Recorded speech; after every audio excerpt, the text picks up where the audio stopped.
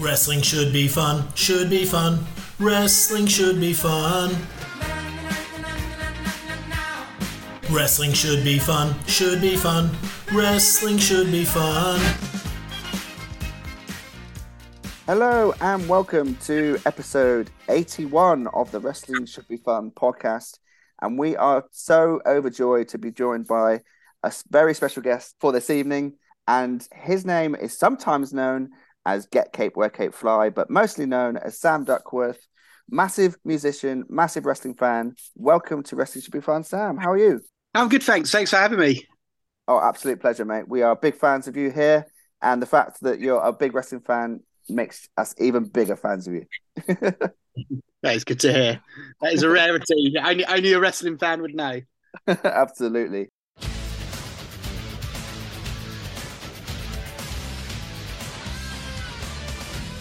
So, we're going to start off right from the start. What was your first memories of pro wrestling?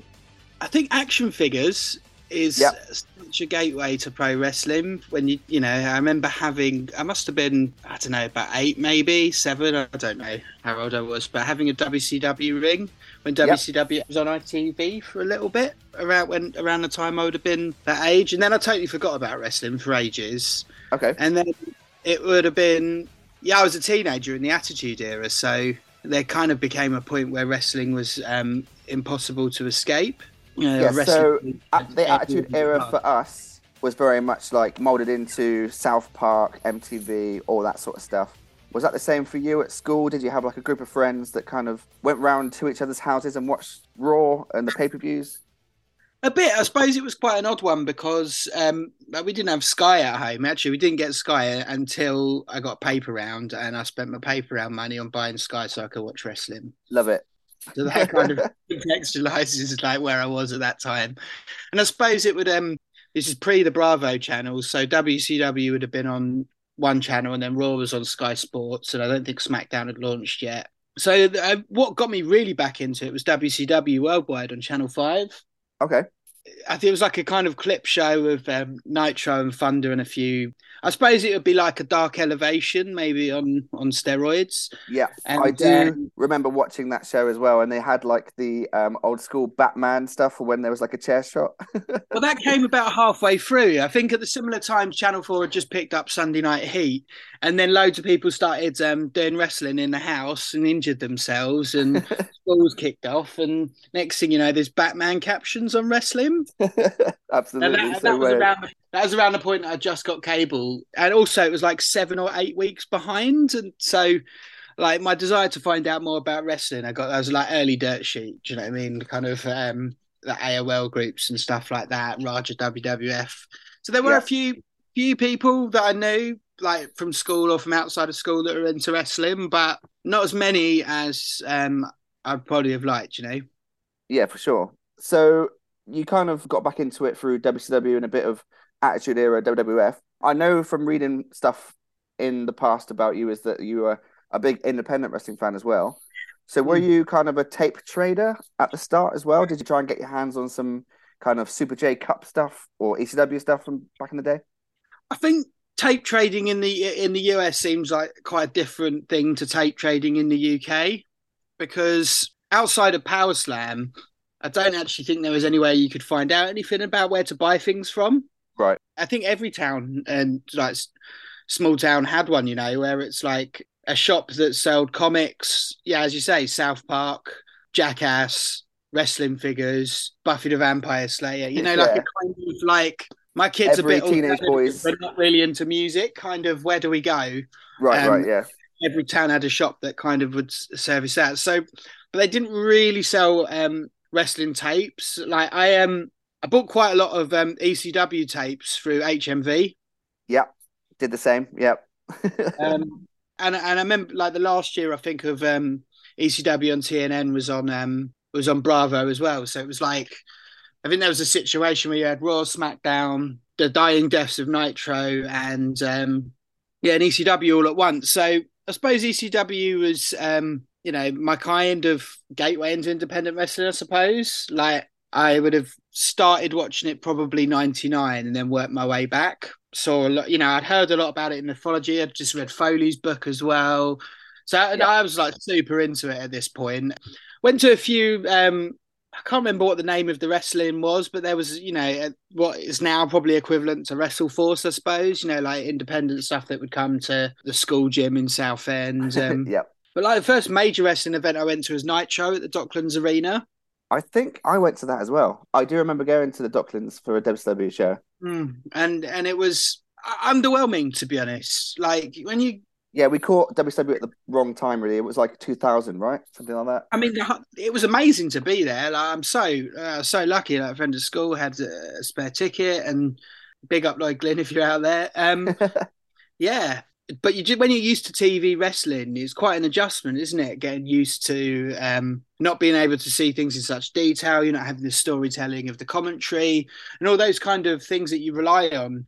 So I wasn't like, oh yes, can't wait to go back to wrestling. But then I don't know, when I think TNA did a really good job of kind of crossing over that line between what was, to be fair, like a British independent wrestling scene that had picked up a bit from the Attitude Era boom, but wasn't, what would now become known as BritWres. It was like, it was like lower league football. And I think that's not to diminish the quality of the wrestling or the amount of people that put effort into it. But I think whether it's YouTube, whether it's social media or whatever, there's been the thing to connect the fan, to let them know that independent wrestling is as good as the wrestling that that they see on TV, if not better often, but you can see it.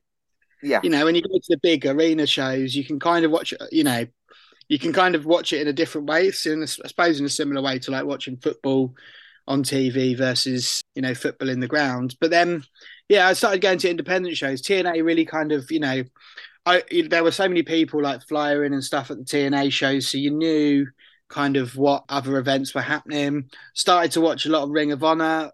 This is around the time where you could just buy 20 DVDs for a tenner on eBay. Yes, that was the dream, wasn't it? Yeah, it was like, and just PAL unlock your DVD player, and then the next thing you know, like you can watch all of these classic matches. So, I suppose that was where I first started to see Kings Road stuff from New Japan, from All Japan, where I started to watch a bit of XPW until I realised it was awful and like not so much for me. But yeah, I was massively into TNA, and I suppose that's also around the time that like kind of Get Cape started to like kick into gear. Because so it would have been 99, I would have been 15 maybe. So around the time of TNA, I was starting to be like 20, 21. Yeah. And so my music career was happening at the same time that I was massively into wrestling, and there was loads more opportunities to go to live shows. So that's when, and I suppose internet tech as well, Chikara podcast, a go like that. I don't know if you're a Chikara fan, but it was like the first video podcast ever on iTunes. Then suddenly you could watch like all of this episodic wrestling TV. And then that's the moment where I really started to love independence, not just for its you're going to see the stars of tomorrow kind of mentality, but also for the difference. You'd get wrestlers, you get storylines, you get ideas that you wouldn't see necessarily at that time on what was an extremely PG WWF product. Yes, and also coming from the musician world where you've got your own kind of hardcore fan community, it kind of coincides with wrestling as well. Independent wrestling has that kind of feel where you're kind of part of something. I think we're of the same mindset. We've deviated from the typical route and dedicated our lives to something that we love, and spend hundreds of days a year going to different places, setting up an event and popping it down. Yeah. It's an extension of the circus, music. You've got to love it. You've got to believe in it. You've got to believe in yourself and the people around you. You kind of roll in as a unit. You've got your own kind of language, your own in-jokes. Like, I think that you have to have that mindset really to be successful in music, that you're going to dedicate your life to it. And I think there's no option but the same in wrestling. And I think that as a result, that kind of gives people, wrestlers and musicians a kinship that's, not just built on a respect and love of each other's craft, but a shared mindset in the process. Absolutely. And we obviously had that with the British wrestling scene come around 2012, 2013, where there was a massive boom with Rev Pro and Progress. And obviously it's gone through many metamorphoses since then. Are you still in touch with the British wrestling scene? I am. I think that what we've got to remember, and in 10 years' time, it will look super obvious. And I'm hoping that AEW's presence on ITV and Impact's continued presence on Freeview will, the generation that made BritWres are the generation that were teenagers in the Attitude Era. When wrestling was available on terrestrial television, where independent events were available. And I think there's a hardcore of British wrestling fans, that are in their 30s now, that grew up around that time, that have been heavily influenced by, acts that you didn't have to look a certain way to be a wrestler. You could be, if you were the best, you could just be the best, and that was enough. Absolutely. Whether that, Dudley's, Hardy's, Edge and Christian, right the way, I guess going through to AJ Styles, and that glass ceiling of like someone that looked like AJ and of AJ's height and independent background can still be a main event WrestleMania star. I think that, BritWres boomed because people that got into wrestling when wrestling was booming decided to cut their own path and do their own thing. Like, I was at the very first Progress at the garage, and just the concept of like being able, because a lot of independent wrestling at the time wasn't really York Hall and stuff. It was like Basingstoke, or if you didn't live in London or you lived in Essex, it was quite hard to get to indie shows. So Progress kind of brought wrestling back into London, so it was easy to get to. And now there's so many shows in London with so many different promotions, aren't there? I mean, I'm at a point now where I've got to remind myself to not take it for granted, because I watch so much wrestling, but it's not miles away to get from Southend to London. But I need to do it more often to go and see some matches, because it's, I mean, arguably one of the best matches, if not the best match in history. Will Ospreay, independent British wrestling, from Essex, having no doubt this year's best match with Kenny. But, the fact is that he's also, often at the Rev Pro shows. And, Michael Oku is, he's got to be a shoo-in for Rookie of the Year if he continues wrestling the way he is. And, he's somebody that's come up through Rev Pro, through Progress. And, I think British wrestling, unfortunately, is in a rebuilding process. It had a really dark and sad time, and I think that it's in that rebuilding process. And I actually think that the rebuilding process is a phoenix from the flames for the promotions in Britain, and it's going to be at a point where it explodes yet again soon, because some of the talent that's coming out now easily matches those of 2012, 2013, in my opinion. Without a doubt, I think they grew up around them. I think they've learned how not to behave. I think that there is, but you still have pillars. Like, I believe that like punk rock scenes or whatever are generally held together by, people that everyone loves and can depend on, that just like say to everyone, stick it out or dig in or encourage, people like Eddie Dennis, I think absolutely, that he to me is like the embodiment of British wrestling. Eddie Dennis, Mark Andrews, especially, like, seen Mark Andrews so many times in Dark Shots, or, eventually getting into Impact.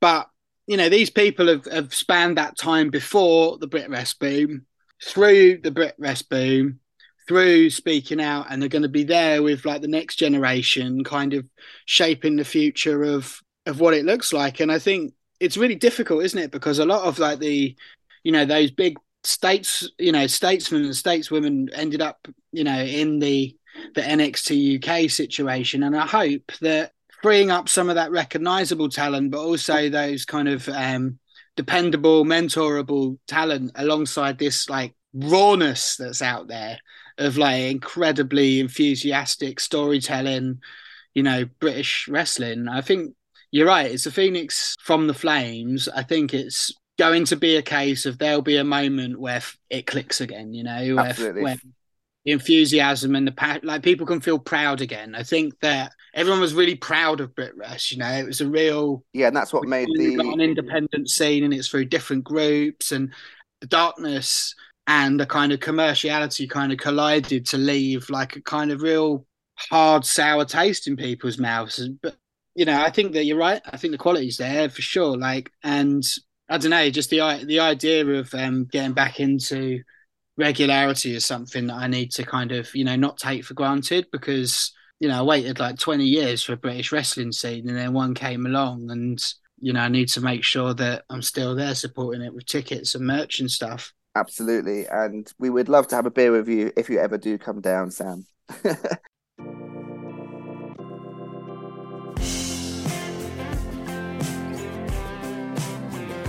We were going to say, actually, that you were talking about how TNA was kind of a product for the UK fans that grew up in the Attitude Era. There was part of me during that boom where TNA were getting the biggest gates of their year after year. I was thinking, they obviously went to Canada to kind of rebuild their company. Imagine if we had the like Styles, Lashley, Angle years with the base in Britain. That could have been incredible. Yeah, and I mean, I was fortunate, I suppose. I think, firstly, before anything else, I think everybody in the UK wrestling fandom, especially those that have a soft spot for TNA, there's a guy, Simon Rothstein. He did the wrestling podcast at National Newspaper, but he was the guy that like was one of the UK guys that set up the fan parties. Would do the press and the marketing for TNA in the UK. And he's like one of those unsung heroes of that era of British wrestling, because, he's such a dude, so nice, so sweet, really approachable. And I think it opened a lot of doors. Like for me, it opened a lot of doors to be able to actually, I did a music video with Austin Aries and Alex Shelley. We had one of our Get Cape tunes as music on a TNA pay-per-view.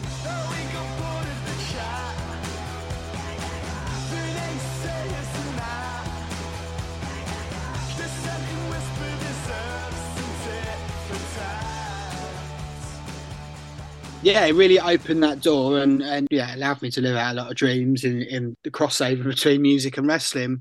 And I remember at the time everyone being like, this needs to stay, this should come here, this should come here. And I think it's such a shame that TNA decided to get all Monday night. Like, it's interesting listening to some of those Jeff Jarrett podcasts where they're talking about that kind of the transition from Jarrett to Bischoff Russo. And I think that Impact probably at TNA probably would have had a better run in the UK and more regularity, because the infrastructure was there, both in terms of like Simon and the team that were delivering the press and marketing. Challenge and Bravo were doing a good job with the TV. And you're right, it was 8,500 at Wembley for I think. And people say about the commercialization of the Brit Wrestling for NXT UK, but it was actually Impact who had to go first with the boot camp series and things, with some incredible talent doing matches at the York Hall. And then the TV show that went with it, you had the likes of Nikki Cross, Andrews, Noam Dar, so many talents. Obviously, Grado went on to work there for a fair amount of time through that as well. Magnus, Doug Williams. Yes, they had such an opportunity with the British scene, just obviously didn't quite fall into place, sadly. Yeah, I suppose like their gut check and things like that. And I suppose also in the production of a lot of the UK events, I think if you had, the Mount Rushmore of pro wrestling is such a, big question. But if you were to have a Mount Rushmore of behind the camera, obviously you put Heyman in there, of independent wrestling. But the person I think you put in there as well is Jeremy Borash. Yes, yeah. WCW, like FM or whatever it was. I can't remember what it was, but they had a weekly radio station in the very early days of internet radio, then through to TNA in terms of all the production of both the events and YouTube content and reality-based content, then through to the Matt Hardy Broken Universe, then into WWE to produce all of this cinematic pandemic era stuff. Like, I don't know, like the guy brought a lot of additional content to the UK at a time where additional content wasn't so in vogue. Yes, yeah. There was so much stuff for TNA, like in the UK on YouTube, and or extras or events you could turn up to or meet and greets or whatever. That's what locked in the UK fans, and I think that Brit Wrestling organically carried that same momentum through, through a variety, in a variety of different locations, Cardiff and Manchester, Wolverhampton, London, Glasgow Garage. Like that energy was still there. And then I think, unfortunately for NXT UK, is that it lost that like direct to fan energy. Yeah, obviously the last 2 years of its product, they pretty much were wrestling in front of either no fans or a pocket full of fans at the BT Studios. It just wasn't the same as what it was when it started. unfortunately, NXT UK. It never really felt like it became what it was intended to be in terms I of. think it's the right product at the wrong time. I think I don't know too much about, the situation that they had over there, but I thought the pandemic content, like it was a blessing to have it. I think that any organization that managed to put out, that either managed to put out wrestling content or like Ring of Honor did and pay it start, like anyone that survived that period of Yeah, time, like knowing what it's like with a live events business shutting down, like wrestling's a whole different ball game because there's so many more people and it's so it's episodic and it's weekly. To anyone that was able to pull anything off during that time, big respect to them. I think the NXT UK takeovers had a good energy about them, but it oh yeah, was, it was just a shame that there was only three, which just seems like such a miss. I suppose, when you try and go to America to work, it's expensive. So I always think about what it must be like to try and get a squad of like 40 people over from Florida to the UK and all the working visas and everything connected to it. I can't imagine, outside of with a developmental eye, it was ever going to evolve into a profit making machine. Yeah, yeah. I mean, you have to think that way, whether you like it or not. Yeah, there was always a buzz after each takeover for NXT UK, but then obviously with the episodic ones being filmed in like 6 weeks in advance, it never really like carried through because it was the exciting thing about pay-per-views is that you then watch the like Raw or SmackDown afterwards to see what happens, right? Whereas that was never possible with NXT UK because it was always pre-filmed for like 6 weeks. Well, the in rings was always good. The in ring was always good, and it was always like logical storytelling with good arcs. But live, it's just I'm like there's something, whether it's sports or whether it's sports entertainment or wrestling or whatever you want to call it. I will watch something if it's live, but if Yeah, it's not live, there's just something in the back of my brain that's like, how much do you actually want to watch this? Do you just want to find out what happened and then just watch the matches that you like or watch the highlights of the game? And that's unshakable. yeah, and that's something that Dynamite has done fantastically, isn't it? I've stayed up to every single Dynamite on a Wednesday night and watched it live. Yeah, Every single and one. that's proof of the pudding, right? Yeah. I mean, I'm so thankful for Dynamite because it's the wrestling that I want to watch. And, that halfway between American independent, British independent style meets Japan meets, WCW production, bring it on. Like I'm in. Like that is Yeah. exactly what I'm wrestling. But, I've fallen off the map with Rampage. Interesting, isn't it? Like how we're talking about the live element, I guess. That's what it is for me, and maybe a bit like 3 a.m. Like, but I don't know. I think that when a lot of the talk about why Rampage is struggling, it's like it'd be fine if it was live. Yeah. It's not that something needs to be must see. It's that you don't want people falling out of the habit of watch it another time. Yeah, which is kind of exactly what I was trying to make the point with NXT UK. I feel like I mean, that was it though, wasn't it? Really, that was the shame. I think if it was able to be episodic and weekly and live, that's it, and it draws you in, and there's a bit of buzz. That's one thing that we spoke about on the podcast when it was actually going on. Like something like Tony Khan at the time was doing an incredible job of being a promoter on Twitter, on other people's podcasts, where he kind of made you feel like I have to watch this show. Whereas NXT UK had no real buzz about it. It felt a real shame because obviously they had like someone who's as charismatic as Jim Smallman, who was part of it, who provided that for Progress fans during the Progress boom on Twitter with the videos and the tweets and whatnot. He kind of offered that kind of excitement and buzz, whereas there was no real PR around NXT UK. Yeah, I mean, it all comes down to making the people that are giving up their time and money to support your product, giving them what are considered the basics. Yes.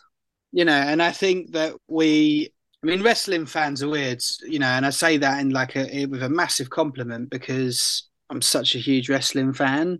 I think the passion about knowing more than just what you see on television is a big driving force of maybe in the UK 30, 40,000 fans, that will listen to podcasts, that will, watch additional content, that are pleased that there's a storyline that only exists on social media for a show, and those little bits of well, daily news, I suppose. Daily news, daily discussion is what keeps something prevalent in your mind now. I think we're in a scrolling news 24 hours a day. Everything's got, its own ancillary content vehicles. We're in a time where we expect that level, of engagement in something that we invest in. And the independent podcasting world and the independent YouTube world is able to provide that for a vast majority of wrestling content across the world. But for some reason, like British podcasting and video content and everything like that around the time of Brit Wrestling, NXT UK never really felt like it was loved in that same community. No, quite the opposite, actually. And this is the thing with Vince McMahon, right? It's like, it doesn't matter. Like, I've watched so much WWF and WWE over the years, spent so much money in it, it's live events, what have you. But like, there's something about that culture that didn't mesh with what UK independent culture was either proclaiming to be or representing itself as. And I think that there's just moments that felt, early on into NXT UK that felt a little bit corporate. And it was like, well, my natural instinct is to reject this then. Yes, yeah. And I think a lot of people felt that. Which is a shame, but it's completely understandable, because it didn't have the same investment and free reign that, say, NXT US had. And there was the expectation that it would be kind of more akin to NXT US in terms, the takeovers set that tone. Yes. It just didn't have that ability to translate that in terms of its weekly. And, I think rightly or wrongly, fans would have seen that as being an overhang of being within the WWE system more than a fault of, Jim and the team that did a great job with Progress before going over there. Absolutely. Let's quickly move on to the world of music, Sam. Yes, okay. In terms of a crossover, is there some kind of wrestling music WhatsApp group where the wrestling and music world collide? Not really, but we do talk about it. There are moments. We're trying to get this band together. It's been going on for years now, but I think we're going to do it this year, called Out of Nowhere, where we just do wrestling covers. But in a amazing. Who's going to be part of that? So me and Rob Lynch have been talking about it a lot, but the more people that seem to we talk to about it, the more it feels like it's a tangible amount of people to get it together and actually do it. Amazing. So that's really fun. There's loads of wrestling fans in UK, in UK music. And do you think that you'd be interested in touring that, or would it just be kind of Spotify? I think we'd just do like 1 or 2 gigs here. And to be honest with you, the objective will probably be try and get into the pay-per-views and get on the Jericho cruise for free. That'll do. Mate, that would be so good. I think it's a busman's holiday for loads of professional musicians to then do another band. But if it's a chance to go to some fun wrestling conventions and what have you, then everyone would win-win. Otherwise, everyone will have managers and agents being like, I know you love wrestling, but are you sure like you don't want to not go on tour and lose loads of money to do this? yeah I think it'll be a live only, to be honest. I don't think we'll be getting in the studio. Fair enough, mate, fair enough. And obviously there's some incredible theme songs in the world of wrestling. What would you say is your favorite wrestling theme? It's such a difficult one. I mean, I think my favourite entrance was ECW Sandman. Correct, yeah.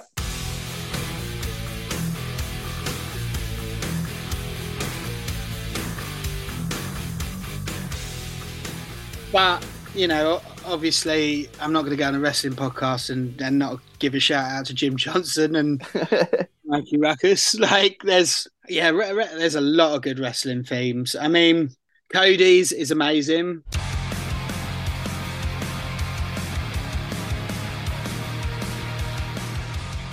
I think a wrestling theme is legendary when it becomes synonymous with the wrestler. When you see, their name comes up and you picture them, you picture the entrance, the song feels like part of it. I think that's amazing. I think of the new entrances, I think the Young Bucks coming out to Wayward Sons is so cool. Like, it's really cool, isn't it? Oh, it's such a tune. Carry on my wayward son. There'll be peace when you are done. Lay your weary head to rest. Don't you cry no more. it just perfectly straddles that kind of 90s California wrestler, but times by the internet and hot topic thing that the Bucks do so well. I think that's super cool. In terms of, I mean, the Adam Cole, you know, tune, the new one is a banger. That's an absolute banger for sure. You know it's all about the power.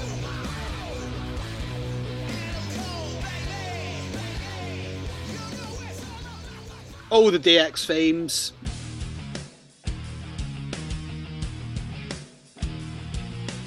You know, you can't really fault them. But I think my all-time favourite was the Samoa Joe TNA one.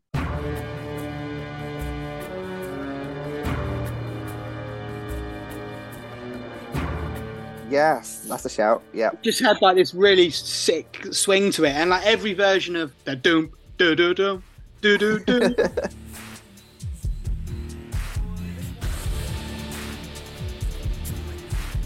Every version of his theme since has been that, but the beat on that one, they haven't come close to it in terms of replicating it. So, all-time super niche left field pick, Samoa Joe TNA. I love that you went back to your love of TNA there, Sam. Love it. And last but not least, when you go to a live show, what's it like when you take someone new? And like for us, one of my favorite things is when we take a new person to wrestling. Is there a better feeling than watching someone enjoy live wrestling for the first time? Well, there's no worse feeling than taking somebody to live wrestling and then both not enjoying it and then also thinking you're a little bit weird. Absolutely. So it's a dice roll, you know, like when on that TNA tour in 2012 when we did the video and everything like that, and we were lucky to go to a few, and it was with people who I knew and respected and friends, and it became very clear to me that I think people need to show an outward expression of wanting to go to wrestling, and not everyone's going to be fascinated or find it cool. Many people are going to find it really weird. So I think my favourite thing actually of going to wrestling is just either bumping into somebody that I haven't seen in ages or just meeting some new people. You know, Yes. I think there's something kind of I don't know if it's like university alumni or, you know, or football away fans, but there's something about like a kinship of just knowing that you're wired the same way as the strangers in the room with you. And it's always fun to just like, you know, to fantasy book or to just, you know, share stories with people that you just, you know, that become friends, you know. I mean, there are people in my life now that are friends that I met through wrestling, you know, and seen wrestling events with. And well, it's a great and you know, again, needs to be and amplified. This is a great safe environment to be weird. Yes, absolutely. That's a great way of putting it.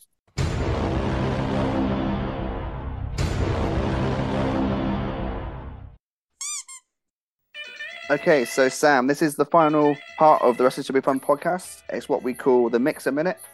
And Okay. it's just a quick kind of quick fire questions for you. So we've starting off with Snog, Marry, Avoid with three people that we know that you love: Paul Heyman, Tony Khan, Alex Shelley.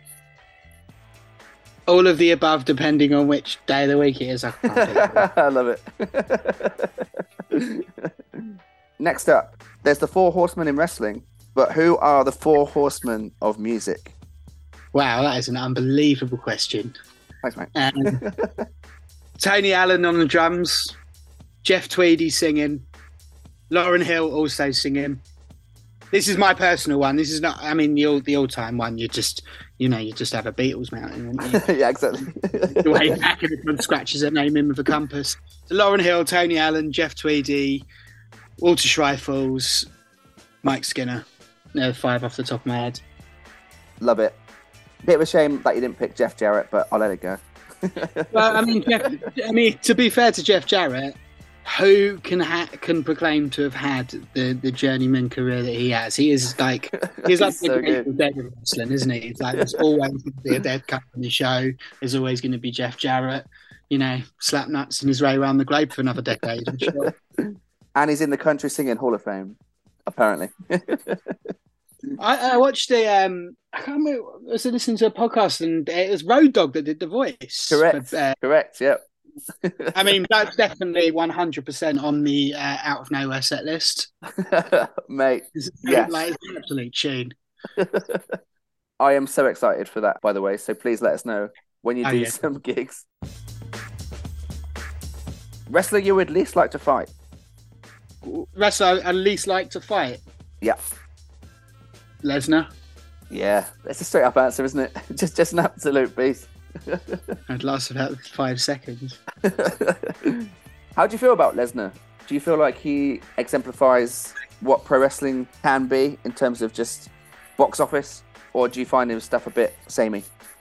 I absolutely love Brock Lesnar. Correct answer. I think Brock Lesnar, Paul Heyman as a combo was like the only thing for like 2 or 3 years, like getting me through. Because I think when, UFC was booming at the time, it's just pre kind of UFC, but like where that was the kind of real buzz, in the kind of demographic of kind of entertainment combat or whatever. And I think that wrestling got really cartoony, and just the idea of the reality of Lesnar. It's like he went to New Japan, then he went to UFC, won the world title. The guy's the man.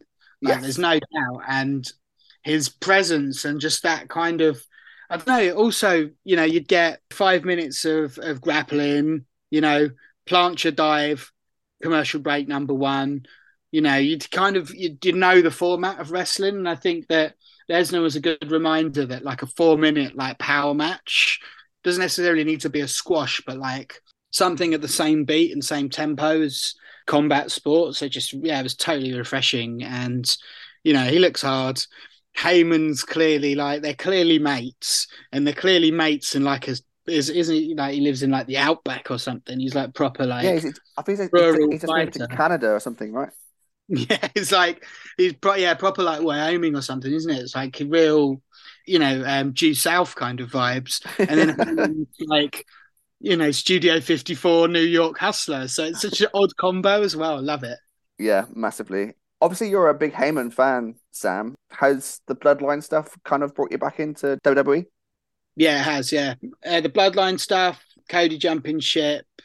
They're the two things that have kind of sparked my interest. I mean, I know I'm supposed to, but I find Seth Rollins so annoying that it makes me not watch him. But in ring, he's unbelievable. He's like, he's got to be in the conversation for like best in class of his era. He's certainly in the mixer for it. But yeah, I mean, I love Sami Zayn, like especially like, getting first into wrestling Chikara, El Generico. Like, yes. I always try, and if I'm doing a photo shoot for an album, wear a wrestling t-shirt. And I remember having the El Generico Orphanage t-shirt in one of them. Like, I'm such a big fan of his. And the Bloodline storyline's really good because it's a storyline that everybody's wanted from Roman Reigns from the whole beginning. Like when he was being rammed down our throats, we just wanted to hate him for a bit and then we'd love him. Like I think that's part of wrestling is you've got to hate the person that you know is good, and then they earn your respect begrudgingly, and then they come up with a few catchphrases and then they're massive. That seems to be the arc of any megastar. And we didn't really have that Roman Reigns moment through like 9 years of everybody trying, from like Beach Ball Mania right the way through. Like he got the brunt of that era of apathy and and heat that WWF product had. And I just think that Sami Zayn is so good, and it's great to see him having that moment. I love that Kevin Owens is. From that Festival of Friendship onwards, it became very clear that Kevin Owens could play a character that we'd not seen in wrestling before, like probably since Foley.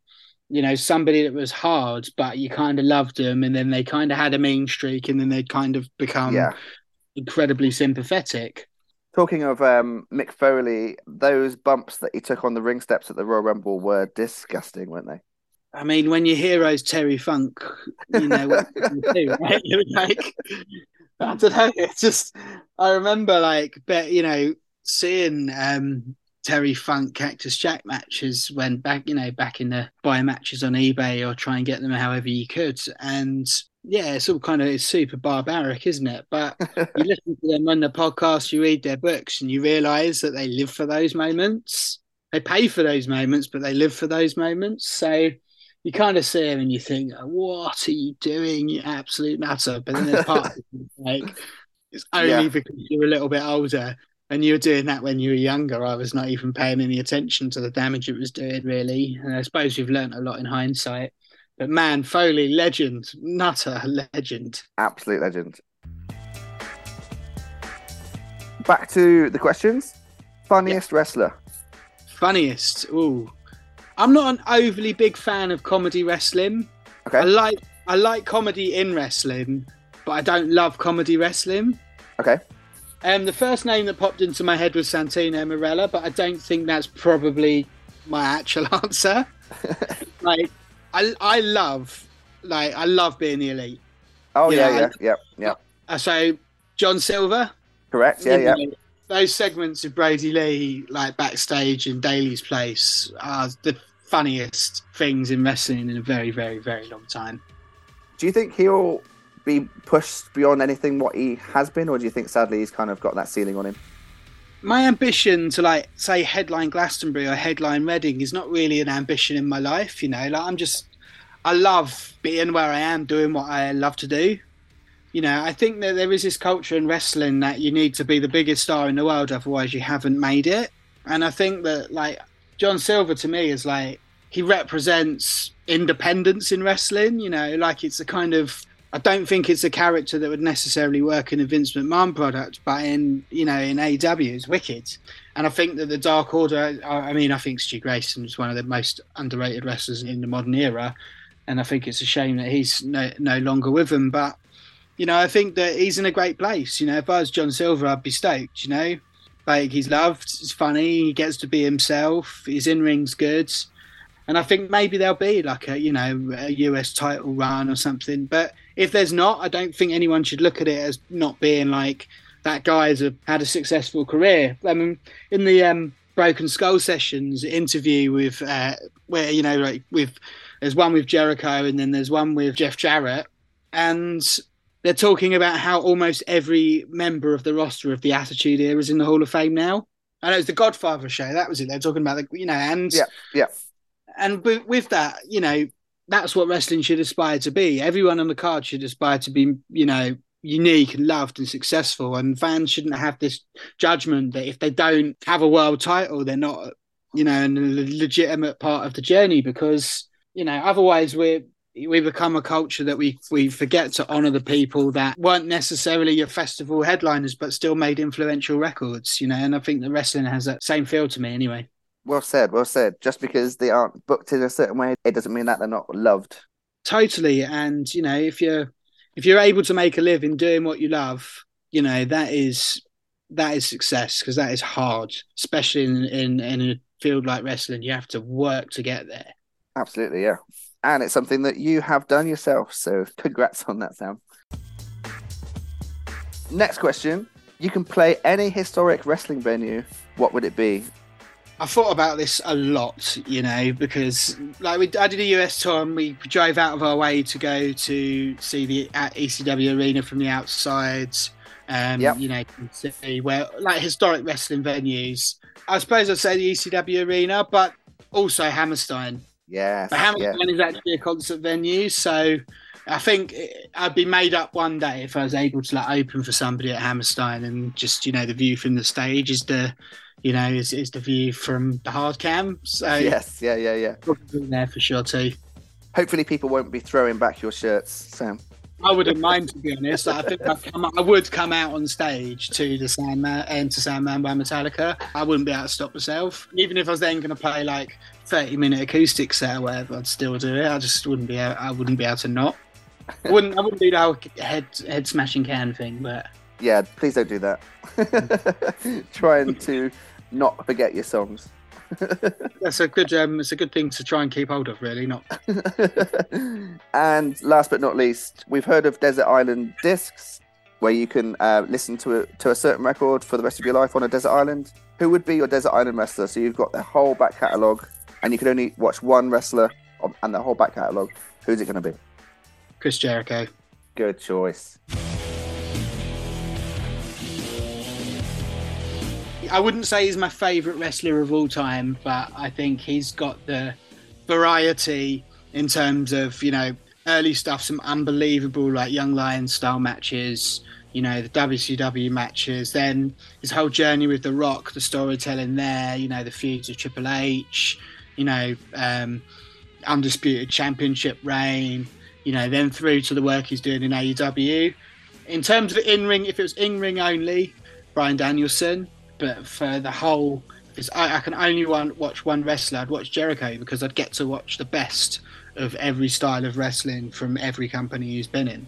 He's worked the greats and had some near all-timers on every show, like the most consistent 4.5 to 5-star performer of of the last 20 years. I'm holding out for a surprise Jericho appearance at a Brit Rest show this year. Surely it's going to happen, right? I suppose it depends on how much rumour and conjecture there is around this AEW UK show. Because they've announced that there's going to be one. You know, I would be made up to see that happen. And I think that, I don't know, the Jericho Appreciation Society seems to, it doesn't have any British members, you know, and I'm sure he'd probably be in the mood to recruit someone. And, you know, he's playing lip service to a couple at the moment, so who knows? Yeah, the pop when they turned up at Bowler was amazing on Twitter.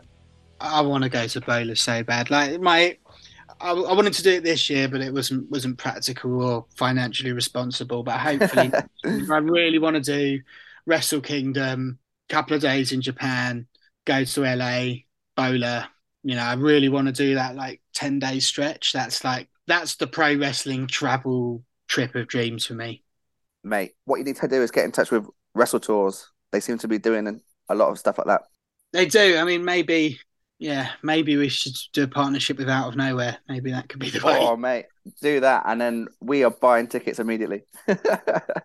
Man, I mean, I'd love to go to a show in Japan. I'd love to go to Arena Mexico, but to go to Tokyo Dome, you know, just the culture shock of it. I think, you know, I was thinking about this a lot actually with this podcast, and you know, some other bits in mind of if I was to pick loads of Mount Rushmore type things, why would I never go with New Japan? And I think it's that I can't yet compute the energy that I see on the camera to a real life setting.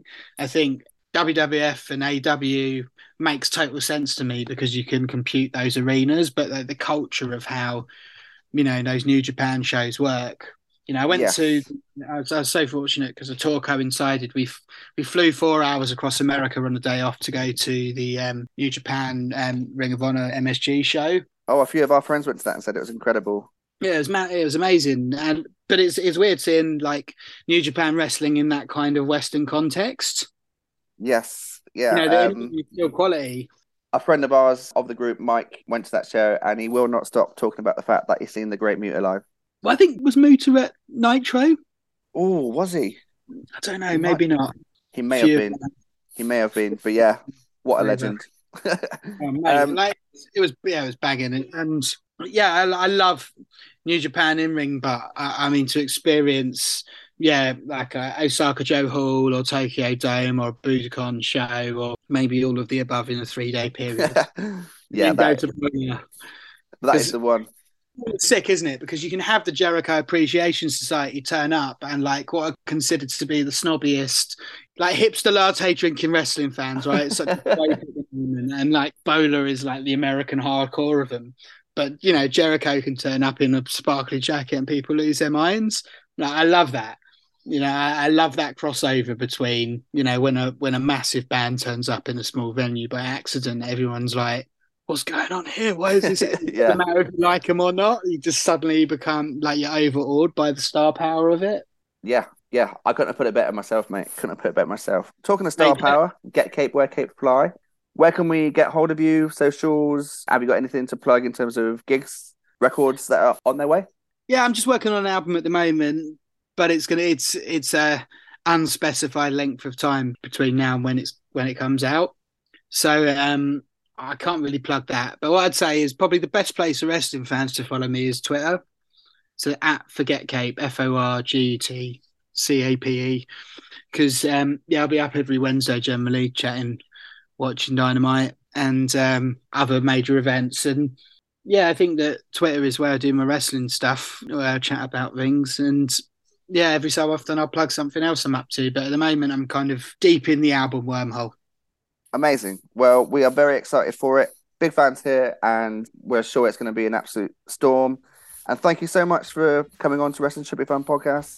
Sam, it's been an absolute pleasure. And welcome back anytime. Wicked. Thanks for having me. I loved it. Cheers, Sam. Awesome. Cheers, mate. Thank you. Wrestling should be fun, should be fun. Wrestling should be fun. Wrestling should be fun, should be fun. Wrestling should be fun.